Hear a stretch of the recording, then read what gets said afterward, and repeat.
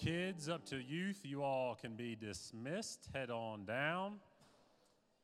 As Mr. McKay makes his way up here, I won't give him my grand introduction like I usually do. You guys know him by now. He's been a mainstay and a regular. So, Stephen McKay, thank you again for being here with us. We appreciate it.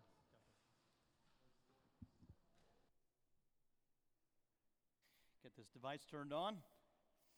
How's everybody doing tonight? Amen. Praise God. So good to be with you on a Wednesday night. I pray that your summer has proved well.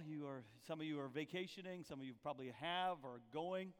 We've been nonstop the last 3 weeks. My wife and I and 3 boys. Part of our summer is always evangelism, raising funds for missions. And so we have been all over the place. We left June 17th and got back July 7th or 8th. We went to Kansas City, Missouri, and then West Point, Nebraska, Grand Junction, Colorado, back through Kansas again into Osceola, Missouri, down to Crane, Missouri, preaching all the way along. And we're home for this week, and then this Sunday we'll be in North Carolina. Tuesday I fly out for California to preach on the West Coast, and so it's nonstop, and covet your prayers as we travel much. We're going to try and get into the nation of Kenya, in the month of November to open up my Crusade Directors Church, and that'll be our first kind of push back into the foreign field. And this year, just the Lord's just done a lot of unique things, a lot of incredible things coming up the road, and really excited. But just appreciate this opportunity to stand before you. The Lord, about 3-4 weeks ago, when Matt called me and said, "Hey, are you available July the 13th?" And I looked at my calendar and said, "Yes, I'm available that Wednesday night." He dropped something in my heart that I have been stewing on for about 3 weeks. And so finally, after all the travel and all the just being on the road, I was able to get in and write this. And just me and the Lord today. I'm going to go to Deuteronomy chapter number 4. And we're going to begin reading in verses number 7. And if this might be a little bit different, maybe a little bit philosophical, I want to just kind of give you something to think about. As a missionary, I've been to 40 nations. And in light of travel, a lot of you have traveled. It's nothing to say I've been to many countries. A lot of you just get on a plane and go. But in light of travel, in missions work, it's different, and I've been able to see whole nations, and how they operate. Met, people in their governments, and just the mindset behind it. And so, as I've traveled, the question has come to me: what is different about the United States of America? What's different about the U.S. of A? We just celebrated July the 4th. I don't know if anybody shot off any fireworks. It was a lot of fun. Amen. Well, we just celebrated Independence Day, and I feel like this is fitting for this time. So we're going to read Deuteronomy chapter number 4. We're going to begin reading in verses number 7. As God is speaking through Moses to the people, the children of Israel, "For what great nation is there that has a God so near to it as the Lord our God is to us, whenever we call upon him? And what great nation is there that has statutes and rules so righteous as all this law that I set before you today?" Verses number 9 is a key verse.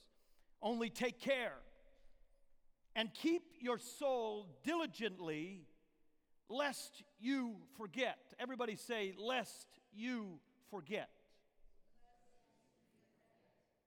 Because it's an easy thing as generations progress to forget the foundations of a nation. "Lest you forget the things that your eyes have seen, unless they depart from your heart all the days of your life." And then he goes on to say, "Make them known to your children and also to your children's children.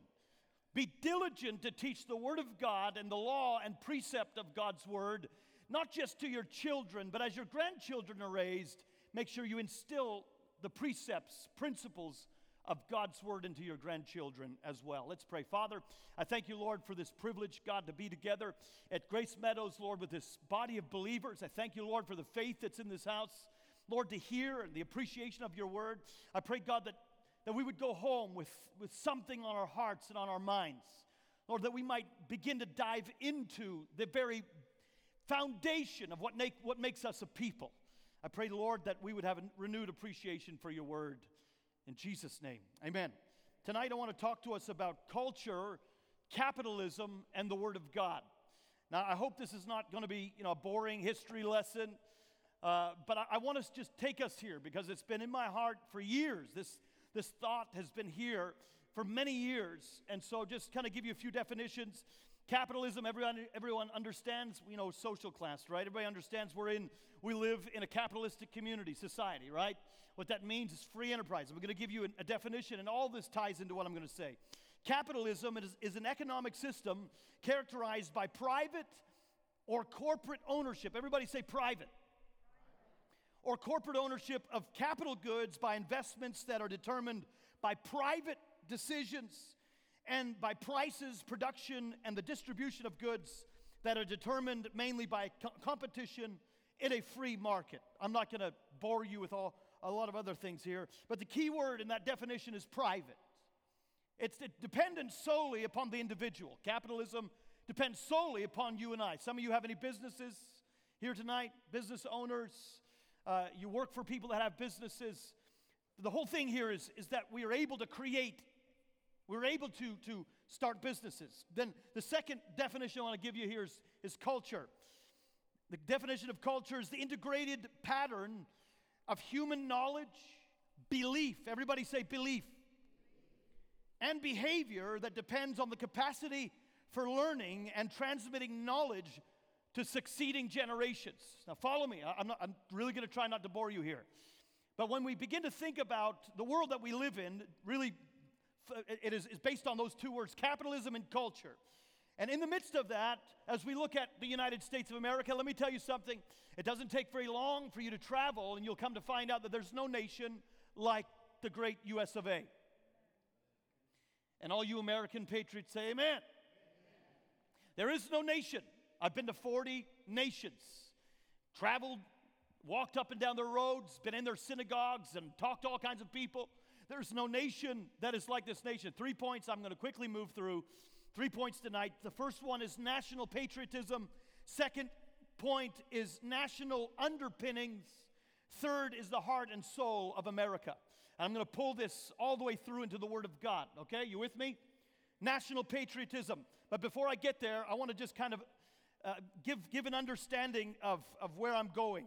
My wife and I have been doing, we do Bible studies with our kids, devotions every single night. And I'll never forget, this really impacted my life. It was about a month and a half ago, and we were reading through our devotional, and I read through this story, and I'm just going to read it to you, okay? Follow me.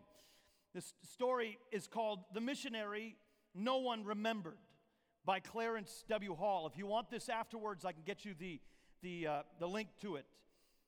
Just listen to this. It says, the sun beat down upon my steel helmet as we trudged through the jungles of the Japanese island of Okinawa.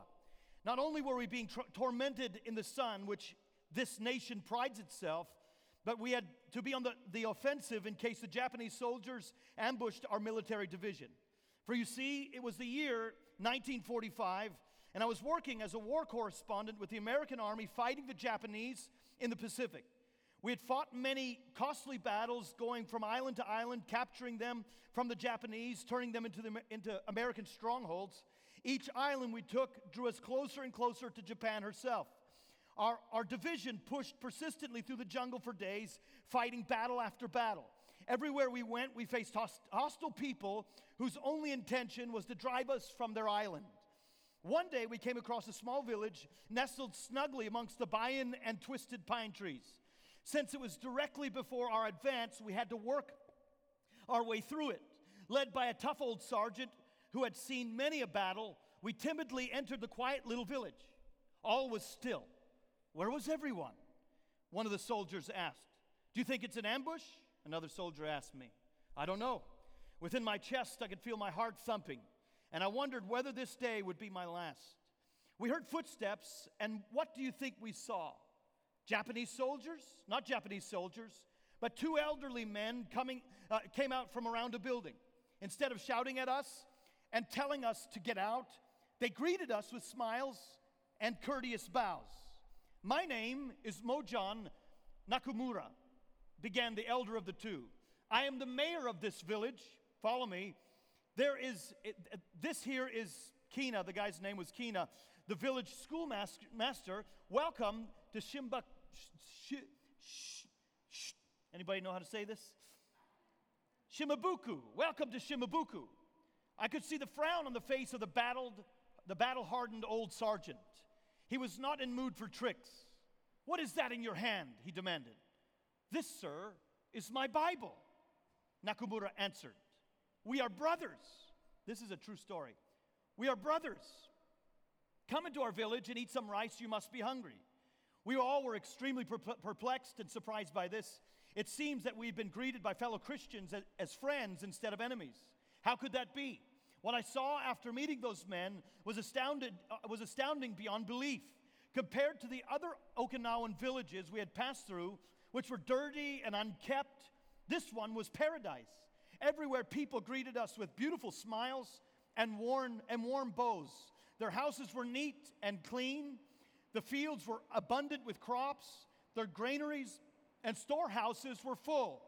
They took us into the house of the mayor and sat us down on a mat, as was customary, and brought us bowls of snowy white rice and chopsticks. And as we ate, we talked. Man, it is raining. Praise God. As we ate, we began to talk. Are you still with me? Have you ever met any Americans before? I asked. Yes, we met one long ago, answered Kina.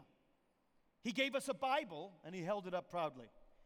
This is what had happened. Some 30 years prior, an American missionary had passed through this village on his way to Japan. And while he was there, he taught these two men the gospel, and he taught them 2 hymns. These men got saved, and the missionary stayed long enough to disciple Nakamura and Kina and educate them to tell the rest of the village about God's love. Then he had left, leaving them with a Japanese copy of the Bible and exhorted them to live by it. Do you remember the missionary's name? I asked. No, we do not remember his name, they answered. But we remember what he taught us, and we remember his parting words to us. He said, study this book well. It will give you strong faith, and when faith is strong, everything is strong. You say that with me? When faith is strong, everything is strong.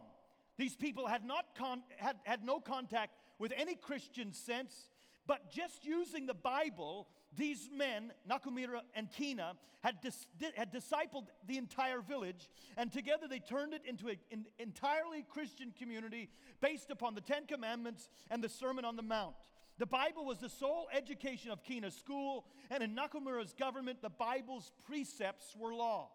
We were astounded to learn all of this, but even more incredible was its fruit. There was no need for prisons in the village. There had been no drunkenness, no divorce for many years. The people were so full of love for God and for each other that it was contagious. There was a high level of health and happiness. Later, we attended one of their church services. He said, and it was a beautiful thing to hear them sing old hymns, and the missionary had taught them, which were Fairest Lord Jesus, and all hail the power of Jesus' name. After that, we had to leave the village as our division had to move on, and he said, I was reluctant to leave it. As I was drawn to the love, the joy, the peace that was there, even though they were surrounded by fighting and by war. We were all very quiet as we drove away in our jeeps, each engaged in our own thoughts. But I knew that all our thoughts were in one place, and that was in Shimabuka. So, that's what comes of one Bible and a couple of guys who want to live like Jesus, one of the soldiers whispered to me. Perhaps we're using the wrong kinds of weapons. I read you that story because it gives us an understanding of the importance of the Word of God. One Bible left alone with 2 men in the middle of Okinawa, and these 2 men devoted their whole life to teaching just the Word of God to their village, and the outcome, it kind of worked itself out. It's incredible what the Word of God alone will do. As I've seen it around the world, you just carry the Word of God in, and it completely transforms whole nations. I was in the nation of Myanmar where our orphanages are, and I remember going there the first time and I've seen poverty before, but this was poverty on another level. And then again, coupled with it, the difference in culture, the Buddhism that was prevalent, and all of the ideas that are behind Buddhism, and the rules and law that it pushes. And I just began to ask the Lord questions. Why these people? What's going on here? And he spoke to me, and he said, Stephen, all that is required is my word. My word alone is like a seed. You plant it in the ground, in the heart and soul of men, and it works everything out from the inside out. The gospel is powerful enough to change nations. Somebody say amen. I want to talk to you tonight about national patriotism. I'm Canadian by birth, if you didn't know that. I was born on the island of Newfoundland, Canada, East Coast. I was raised till I was 18 in the province of Alberta. Moved to Papua New Guinea when I was 19. Met this Southern belle when I was 19, 18, and we got married. And praise God, I'm an American. Amen. National patriotism. After traveling across the earth for almost 2 decades, visiting nation after nation, it goes without apology that America is the greatest nation in terms of material possession and structure. There is no nation on the planet, anywhere that you go, that's like the United States of America. Hands down, there's no other nation. No nation holds a candle to its sheer majesty and military power. The Statue of Liberty, of Lady Liberty, standing in New York Harbor, is a symbol of freedom that is recognized all around the world. It doesn't matter where I go, that picture, that image shows up. Everywhere I go in nations, as I crisscross the globe, people come to me and say, please take me to America. We just want to see the streets. Is it really real, the houses you live in? Is it true, the transportation and the trains and the buses and the airplanes? Is it all really true? I was in the nation of Congo preaching in the middle of the jungle, and I was preaching to them about heaven. And when I said the words that America doesn't hold a candle to what you're going to get in heaven, they couldn't believe what I was saying. My director, when he came here from Kenya for the first time, we were driving through some of the neighborhoods. I don't know if you know where Shadowwood is, but we were driving through Shadowwood, and Ben O'Kello looked at me and he said, what is heaven going to be for you people? What is it going to be like? You have everything. You live in houses that we dream about. They've asked me constantly, please take me to America. Millions covet the day when they can say that their feet has touched our soil. But I've got a question for us tonight. What is it about America that sets her apart from every other nation?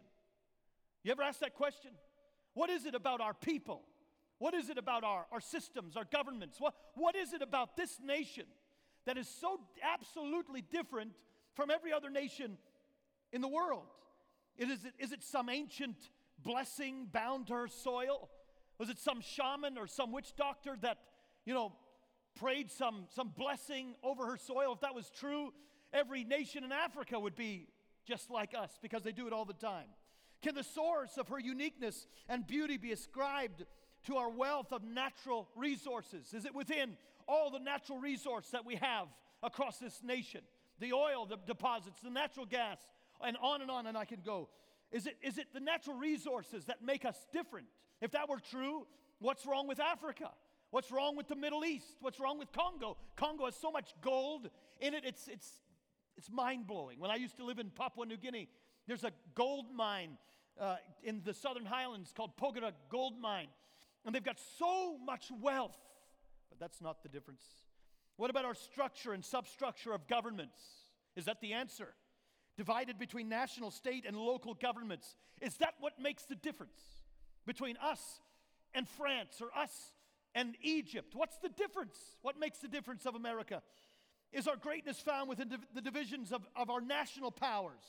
Is it within the legislative branch where our laws come forth?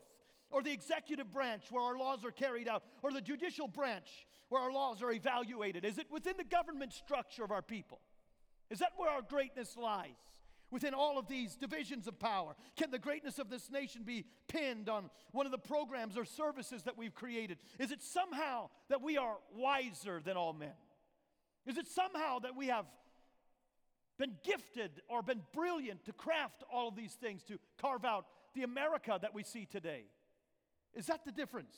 Is it found in how we educate our children? Not today. Amen?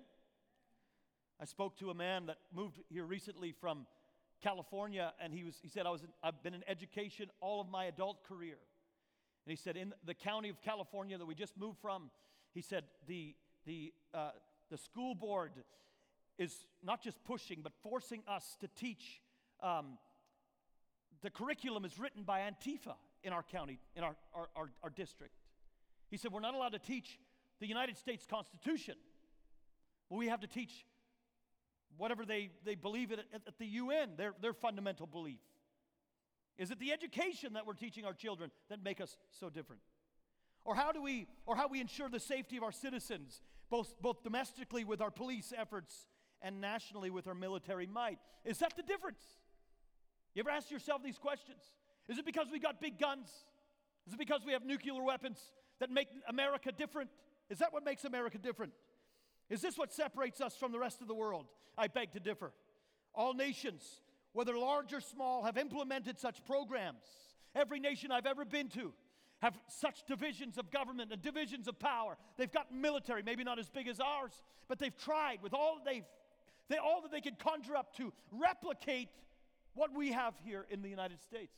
I've been to some nations that literally have taken the United States government and transposed it into their own nation to try to make it work. They try to make this work. Surely, if America can do it, we can do it as well. Why does capitalism thrive in America, free enterprise? And other nations, it's falling apart. They have the same principles. They have the same law. They go about the same process, but yet they're still impoverished. What's the difference? You ever ask yourself these questions? Go to France. It's a different nation altogether. The city of Paris right now is under a civil war with Islam. Did you know that? Paris, the city of Paris is under a civil war with Islam. Just go to England and you'll find it completely different. Africa, the Middle East. No. What then is it that is so remarkably different about these people, the world called Americans, the world they call us Americans? What is so different about our people? What is it that made this nation so absolutely different? Let me talk to you for just a moment about our national underpinnings. Because what we see on the surface in all of our business, in all of our high-rise buildings, in all the affluence and all the wealth, there's something that holds us together. Is that right? Or is it just money? There's something about us that holds this nation together.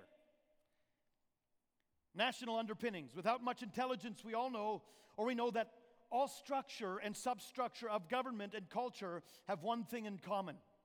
It doesn't matter where you are in the world or where you are in the United States of America, all structure and substructure of anywhere you go have one thing in common, and that word is people.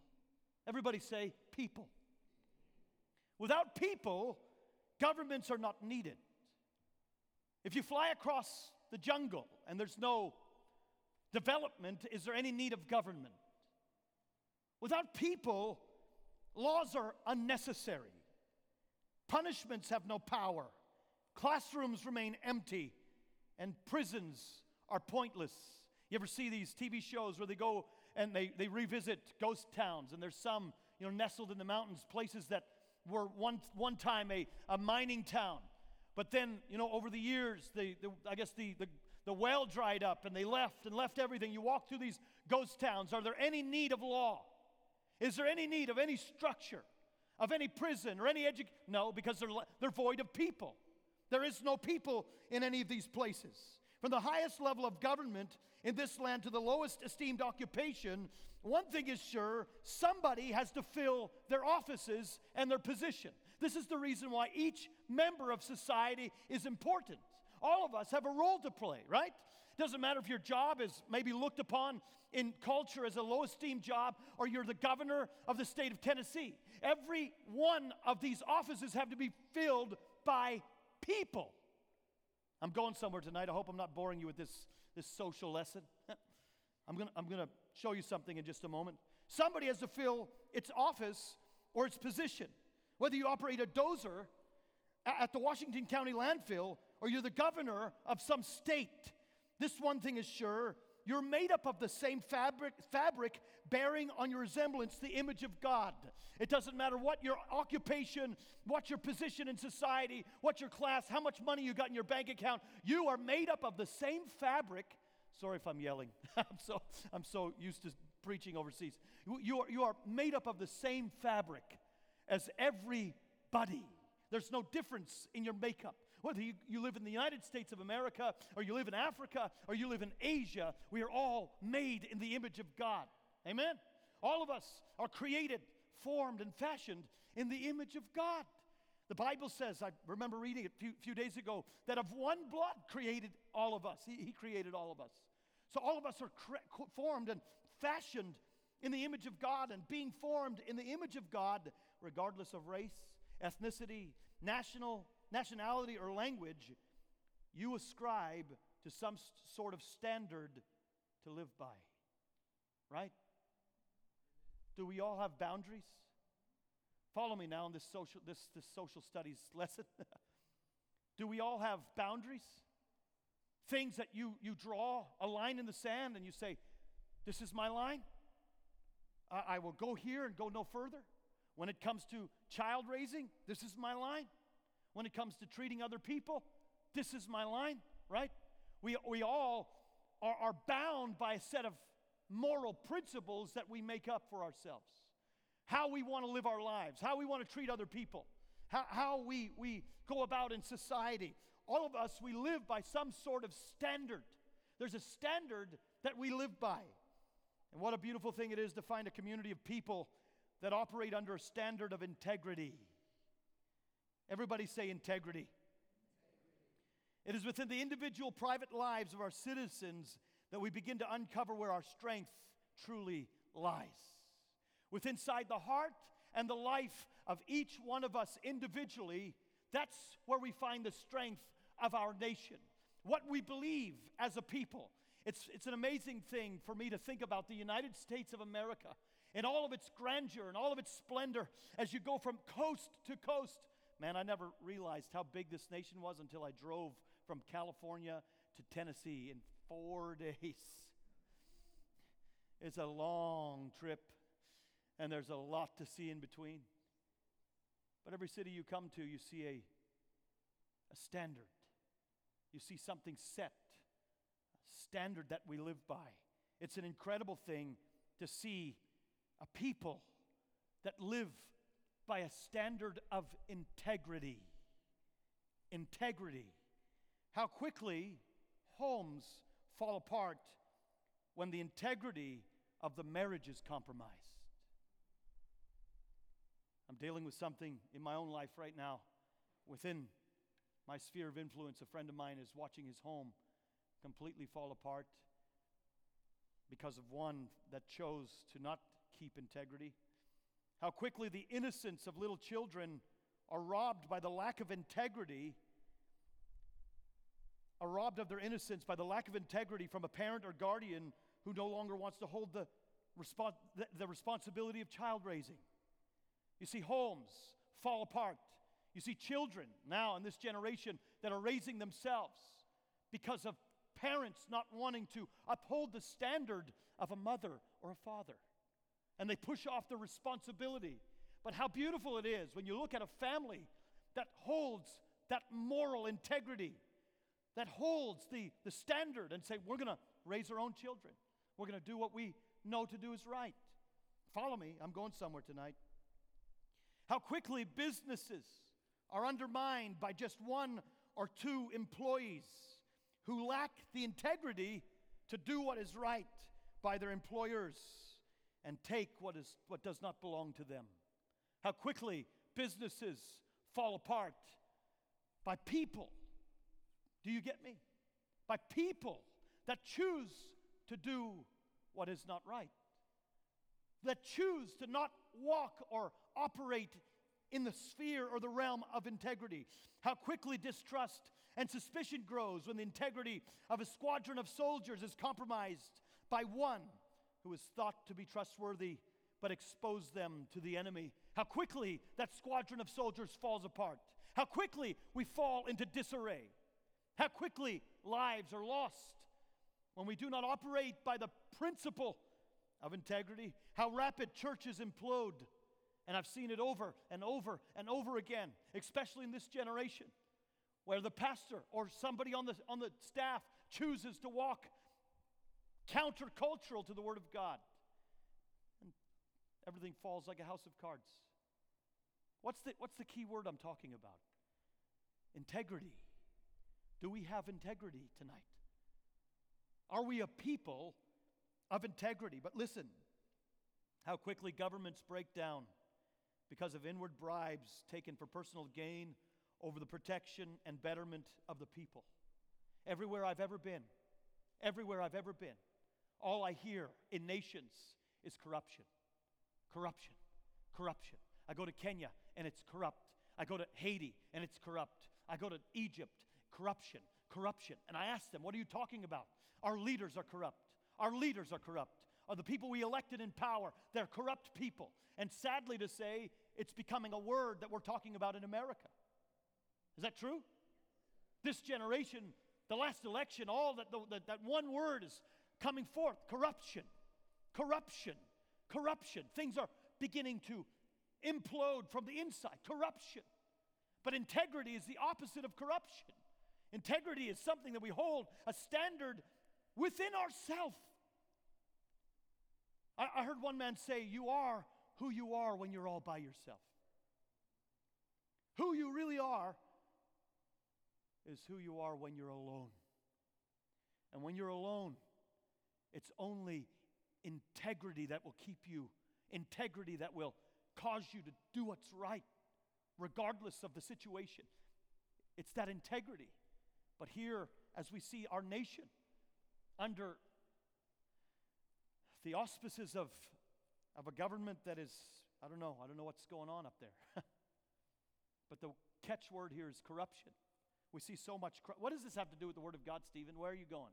This has been a great social history class, and follow me here.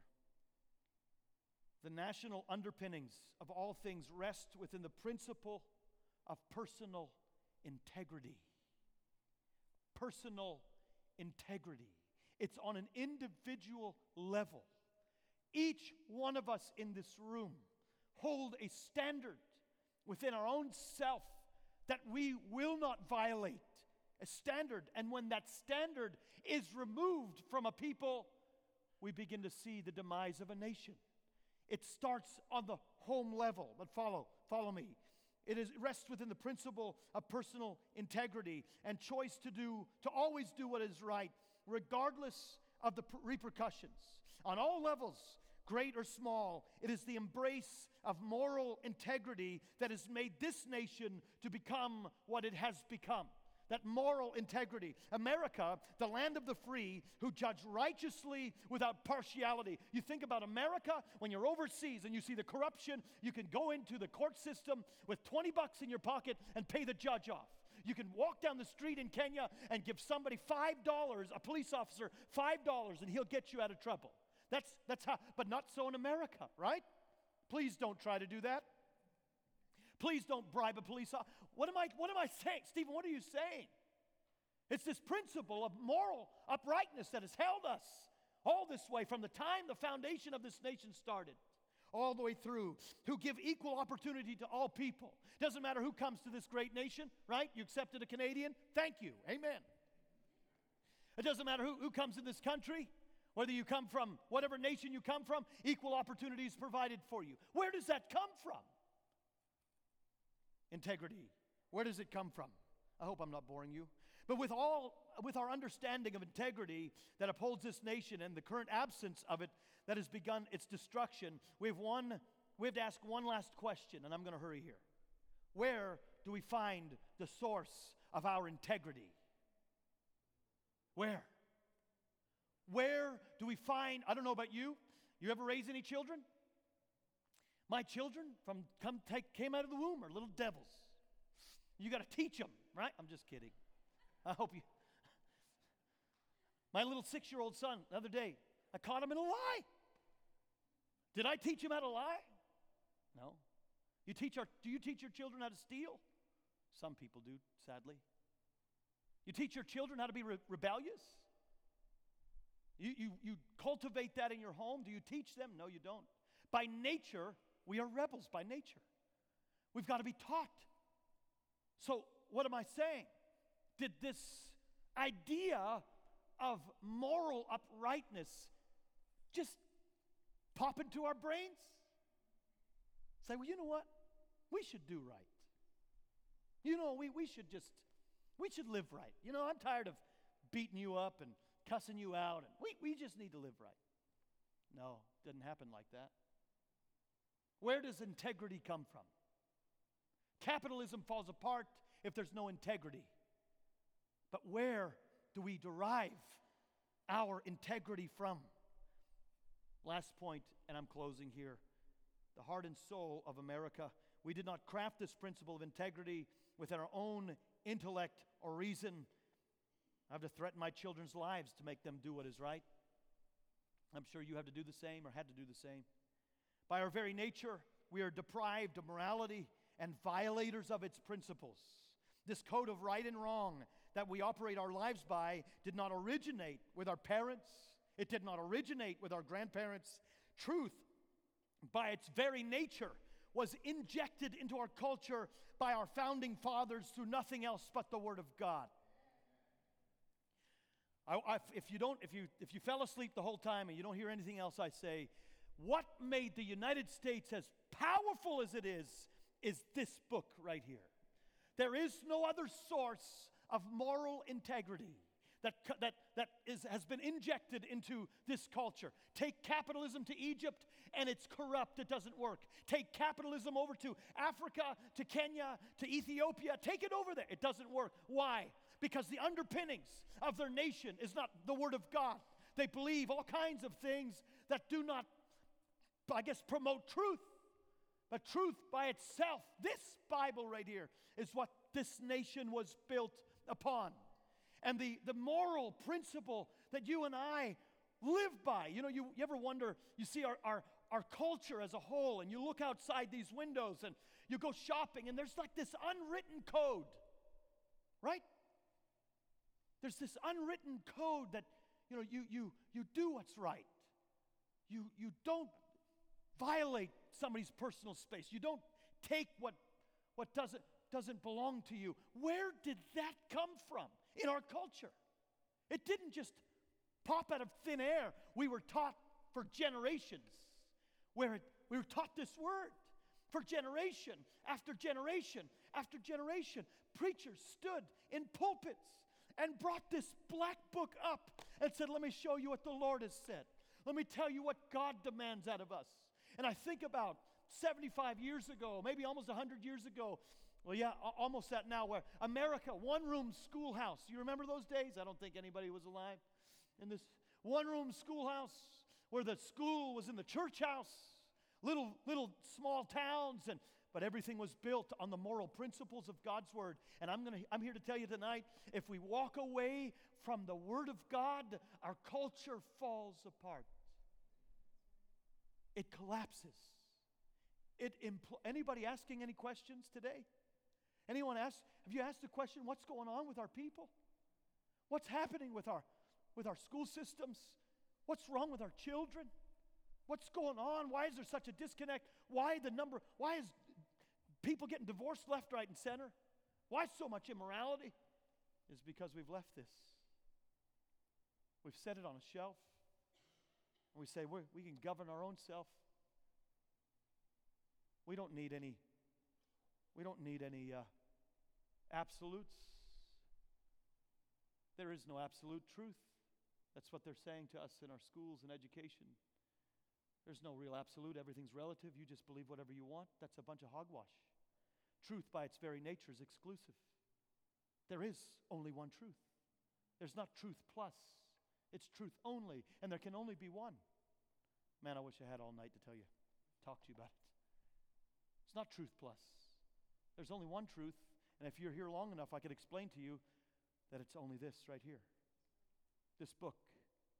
And our culture's done a great job at confusing us, saying, well, you know, the Muslims have a God, and They in their own belief, they're going to make it. And the Buddhists, they don't really have a God, but they worship Gautama Buddha. And, in their own belief, they're going to make it.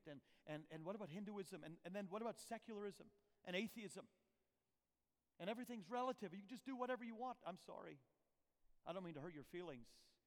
But truth, there is truth. And it's not relative. There is only one. Jesus said, I am the way. I am the truth. I am the life. No man cometh unto the Father except through me. It is through the constant hearing and application of morality. Musicians, if you'd return before I go into tomorrow. It is through the constant hearing and application of morality through God's Word that we developed and established the boundaries of integrity. Then through integrity, truth to God's Word, we enter our society, culture, and economy with principles to live by. That's how it works. You get it upside down and it doesn't work. It starts here. It starts personally in my relationship with Jesus. This is the reason why the gospel is so important. It's so important. It's so important to teach it to our children, to teach it to our grandchildren, that we not forget the principles and precepts, because it's on the individual level. Individual integrity. There was a day in America, I don't remember it, I wasn't here, I wasn't born. But I heard of a day in America when you could leave your keys to your car in the car and leave your house unlocked and your windows open. And if it rained, your neighbor would come over and shut your windows. All right? Where did that go? But where did that by itself, where did it come from? It come from a constant application and hearing of God's Word. Will you stand with me tonight? Remove the Word of God from our culture, and capitalism in the West, it falls apart. Deuteronomy chapter 4, verses 9, it says, I'll read it again. Only take heed to yourself and keep your soul diligently, lest you forget. Except you forget the things that your eyes have seen, unless they depart from your heart all the days of your life. Proverbs 14 and 34, it says, righteousness exalts a nation, but sin is a reproach to any people. It is only righteousness that has elevated this nation. People can say it's the brilliance of our businessmen, it's the brilliance of our politicians, it's the brilliance of whatever. It's nonsense. Righteousness alone exalts a people. But sin causes all things to crumble. Bow your heads with me, please. Father, I just thank you. I thank you, oh God, for this opportunity we've had to come together. Lord, I pray that I was clear. Father, like that little village in Okinawa, your word is enough. Your word alone, God, changes a people. And I pray, Father, in the name of Jesus, that we would get a renewed sense of your word, the need of the understanding of truth, that we would have an answer for this generation when it comes to us with questions regarding faith, eternity, salvation. God, that we would have an answer for our people. And it's bound up in your word. Our whole culture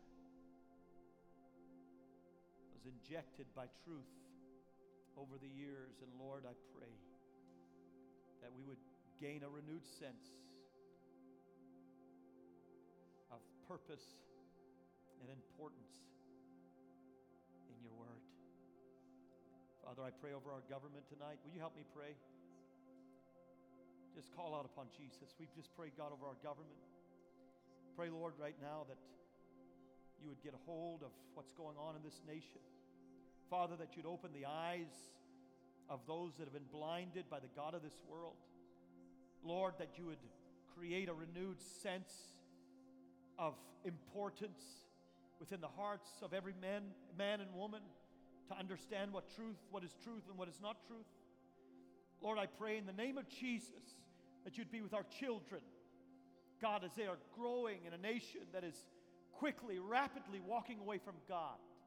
I pray, Jesus, over our little boys and little girls, that we as a people, as your people, that we would pour into them truth. Take your word and take it at face value and teach our children when they wake up and teach our children when they lay down. Teach our children. Father, I pray that you'd forgive us for a lack of devotion, a lack of commitment to your word. I thank you, Jesus, that you're long-suffering and you're merciful. I thank you, Lord, for what you're doing in this house.